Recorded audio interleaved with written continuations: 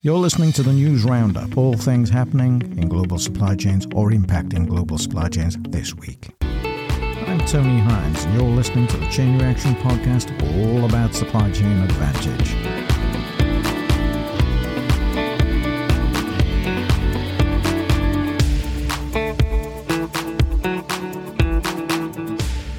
The war in Ukraine continues.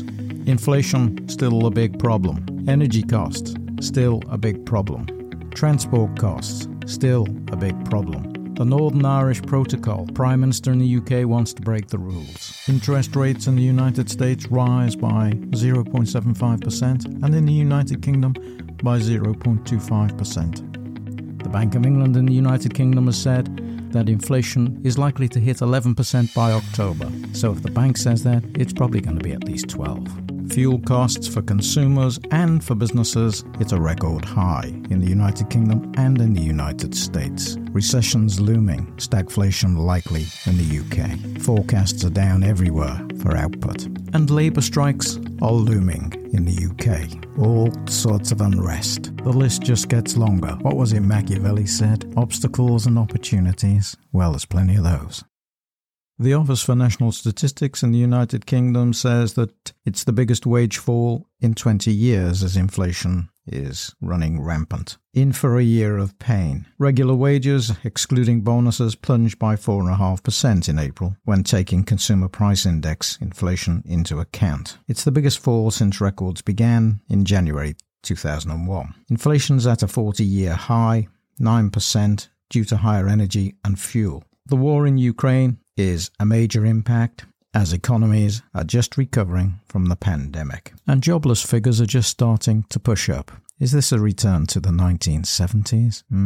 Politicians, of course, are always behind the clock because they're looking backwards. They look through a rearview mirror because they're looking at figures from a month or two back and trying to make plans for the present instead of looking forward. There's nothing to be complacent about here. And of course, all of this creates a turbulent environment for supply chains and for supply chain professionals to manage their businesses.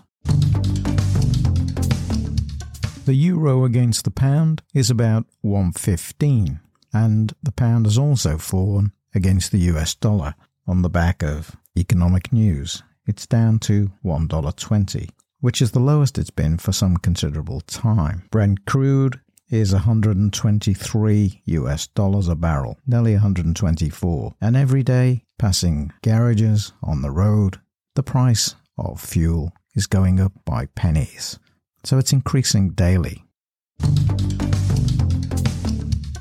If consumer prices go up 10% annually, does that mean in 10 years' time, the pound or the dollar in your pocket is worth nothing? Well, there's a depressing thought. An even more depressing thought is that central banks think that 0.25% is going to stem the tide. Nothing's really going to change in supply chains until energy costs are lower and there's a more stable environment in which to operate. And of course, that's the job of government. It's a job they're finding very hard to do at present. The Financial Times this week reported that as a consequence of Brexit, exports from the United Kingdom to the European Union fell by 15%, and they say the cause was Brexit. So all down to the United Kingdom leaving the European Union. If proof were needed that cooperation is better than conflict, this might just be that. Would have saved a lot of time, energy, resources, and supply chain friction. Standards for food, chemical products, and technical specifications for machinery have led to problems, according to the study. In the first 6 months of 2021, exports to the EU fell by 15.6%. That's worth about £12.4 billion. And it hampered the ability of British businesses to trade with the EU. This study by Aston University found that requirements in relation to the EU health and safety standards for those various products mentioned have been most detrimental. So I expect we'll see more of these reports as the situation worsens, which I expect it to. William Bain, who's the head of trade policy at the British Chamber of Commerce, said that the findings concur with their own experience, that SPS requirements have had a deeply negative effect on the UK's exports with the European Union, and they'd have been much higher had the United Kingdom still been part of that union. These trade barriers are real costs to businesses in the UK, and the government should be doing more to negotiate better arrangements if it's insistent on promoting Brexit as a success, which it clearly isn't. The European Union launched a legal action against the United Kingdom over the Northern Ireland Protocol this week, as it prepares for a trade war with the United Kingdom if the situation worsens. SPS, by the way, just in case you're wondering, stands for Sanitary and Phytosanitary. These are the measures that were introduced as a consequence of Brexit, and they're the rules for moving plants and animals across borders. So that's what SPS is, and it's all that bureaucracy that's costing money and causing supply chain friction. Another thing I noticed this week is that dairy farmers in Northern Ireland have said the Brexit bill, currently going through Parliament in the UK by the British government, is likely to create more uncertainty for Northern Ireland's dairy farmers. And we're only at the start of this because lots of the regulations aren't actually being implemented presently. So there's more to come. So Brexit, not quite done, Prime Minister, or undone, maybe, by the Northern Ireland Protocol. The 1st of July, for more of these changes to come into operation, looms large, and it's likely to introduce more chaos. It's particularly hard for small firms trying to import or export products across borders. A larger proportion of their resources and cost is being consumed in all this bureaucracy. Interestingly, it was reported this week that because the UK has increased the volumes of natural gas being pumped to the EU as a result of the Russian invasion of Ukraine, this is boosting exports despite Brexit. Figures from the Office of National Statistics showed EU exports rose for a third consecutive month to 16.4 billion in April, the highest monthly level in current prices since records began in 1997. So the war seems to be saving the Brexit bacon at the moment. UK fuel exports rose 500 million on the month, driven by gas and crude oil to the Netherlands and Ireland because of the heightened demand, refilling gas storage sites in the run-up to winter. So this is a slight distortion, but if you take those exports out, then it's a much flatter picture. Although the United Kingdom has 3 large terminal capacities to store or to process LNG, liquid gas, it's unable to stockpile much because it closed one of the largest storage facilities, a Rough storage facility, back in 2017, when the government refused to subsidise maintenance and upgrades needed to keep it open. Europe's 4 biggest storage holders are Germany, Italy, the Netherlands and France, and they have capacity equivalent to more than a quarter of annual consumption, while the UK has only 2% of annual demand. This makes the UK far more dependent on domestic production, pipeline and LNG imports, so quite a risk to energy supplies. As fuel prices rise, I suspect that those maintenance costs and subsidies are looking pretty cheap now by comparison to purchasing on future contracts and spot markets for oil and gas. The value of exports to Russia fell from £268 million in February to just £38 million in April. Imports from Russia have collapsed, falling from £1.8 billion in February to just £244 million in April. The retail price of fuel in the United States is lower than in the UK, but that's mainly due to the high taxes placed on fuel in the United Kingdom. And it's been no deterrent for the UK exporting. The UK has the second highest petrol prices among the G20. Only French drivers pay more. It's rising at the highest rate in 17 years. In the United States, drivers are facing their highest prices on record.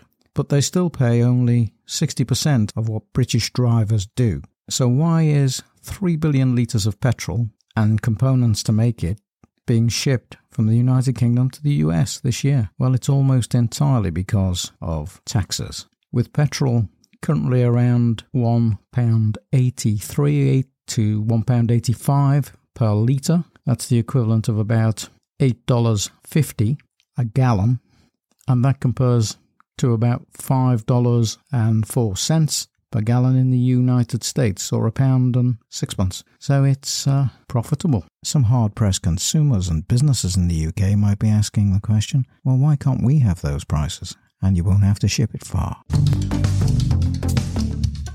While fuel costs keep rising, of course, that puts the price of everything up. And it's very difficult to predict how much goods such as food and everyday household goods will have to rise as a consequence of the increasing fuel price. And until that's resolved and there's some stability in the market, then it's going to cause a lot of pain for both consumers and businesses in the coming months. China has also struggled with Russia's war in the Ukraine. It's put pressure on their supply chains, getting goods out of China by rail, which have to go through Russia. And over 1 million of those containers have had to go by sea instead. Fortunately, China's well placed to send goods by sea, but that of course will push the price of shipping containers up as the demand for those containers on ships or shipping space will increase as a consequence of the rail traffic being a no-go. So I wonder how long China will wait before they react to Russia's war in Ukraine. China, of course, still has its own problems with COVID-19, and this week Shanghai got locked down once again. So it's stop-start, stop-start, stop-stop. Supply chains remain severely disrupted as a consequence of this policy of zero tolerance. Now, do you remember Pareto's 80-20 rule? Yeah, the one that said 80% of the problems are usually caused by 20% of the items. Well, does that still hold? Answer, it might do. But what we're seeing is more and more volatility. But the volatility is caused, perhaps, by even smaller amounts than you might think. COVID was a big one because it affected everybody in the world. And that was a serious problem. When we talk about obstacles, that was a very big one. And it's still not over. There's still a way to go. But when we talk about all the problems with energy costs and rising fuel prices and broken supply chains, presently, many of those broken supply chains are as a consequence of one thing, and that's Russia's invasion of Ukraine. Resolve that, resolve the energy flows, and the world changes. That's not to say that all supply chain problems just fade away, because they won't, because there's a lot of uncertainty that's now around in all kinds of supply chains. And of course, the ways in which those supply chains have been fixed have been temporary fixes rather than structural. And what's happening presently is that many organizations and many countries are rethinking their supply chains for structural change because they want to reduce these risks permanently. These are, of course, strategic issues rather than operational, and they go beyond the supply chain domain to a much broader spectrum of political, economic, and social factors. Hence all the talk about geopolitics. One can only dream of a time when energy prices become lower, production costs as a result become lower, transportation costs lower, availability increases, lockdowns disappear, disruptions due to air cargo, ports, road and rail and shipping all disappear. If only dreams could come true. I bet that's the same for supply chain managers the world over. Well, this week, just on another note, in the press, lots of stories about strikes about to happen in the United Kingdom. The Rail and Maritime Transport Union is about to hold strikes, which will stop the rail network for 3 full days next week. And so there's going to be a lot of disruption. It's likely that these disruptions will continue as inflationary pressures become greater. I suspect this will be but the first of many strikes on the horizon as workers come under pressure and the value of wages falls as a result of inflation. There may be trouble ahead. Well, there always is. That's what supply chain managers and supply chain professionals deal with every day.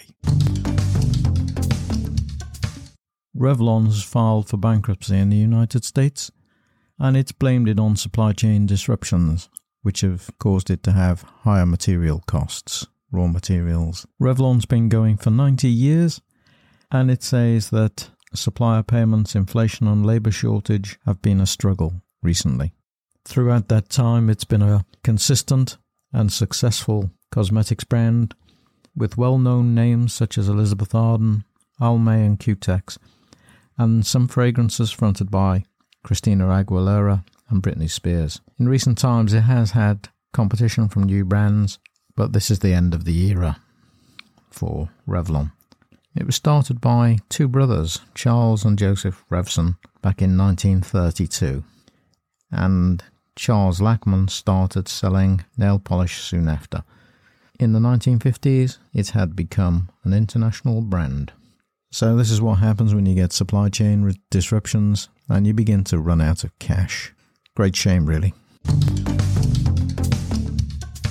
Well, the Federal Reserve in the United States this week raised interest rates by 0.75 percentage point, 0.75. In the United Kingdom, it went up by 0.25, making interest rates 1.25%.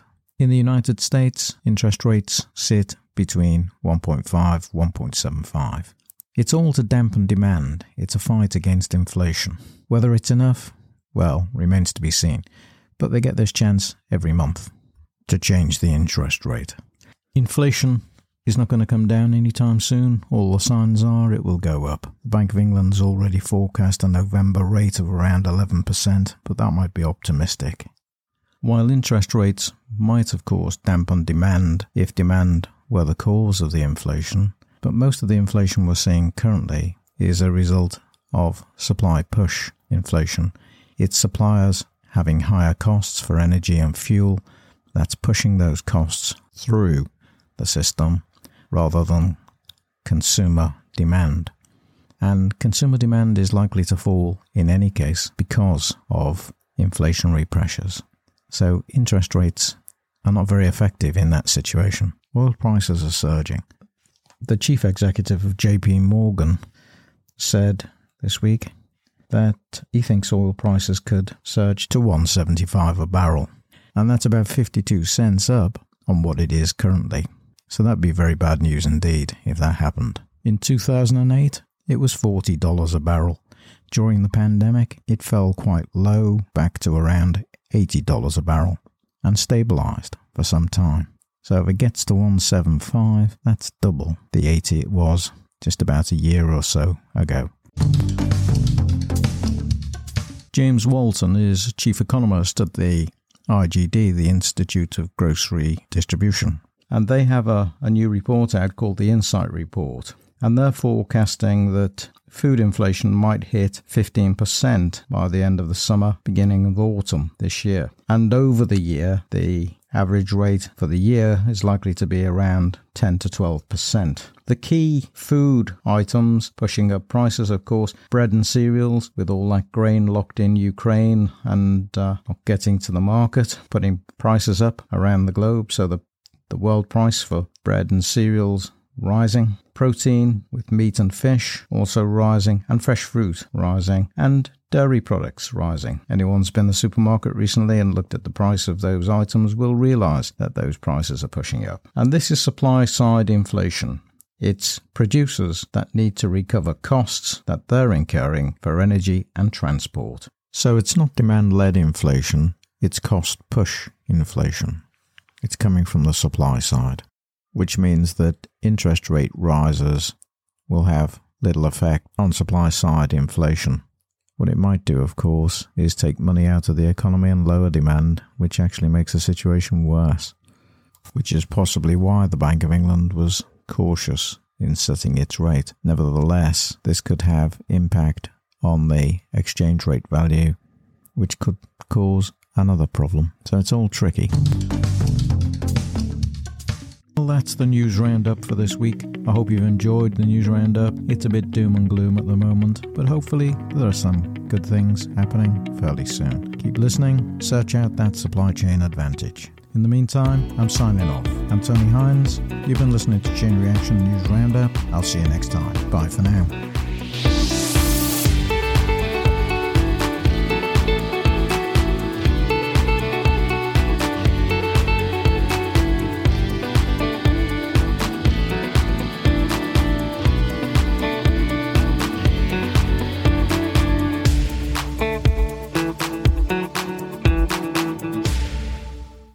You've been listening to the Chain Reaction Podcast, written, presented, and produced by Tony Hines.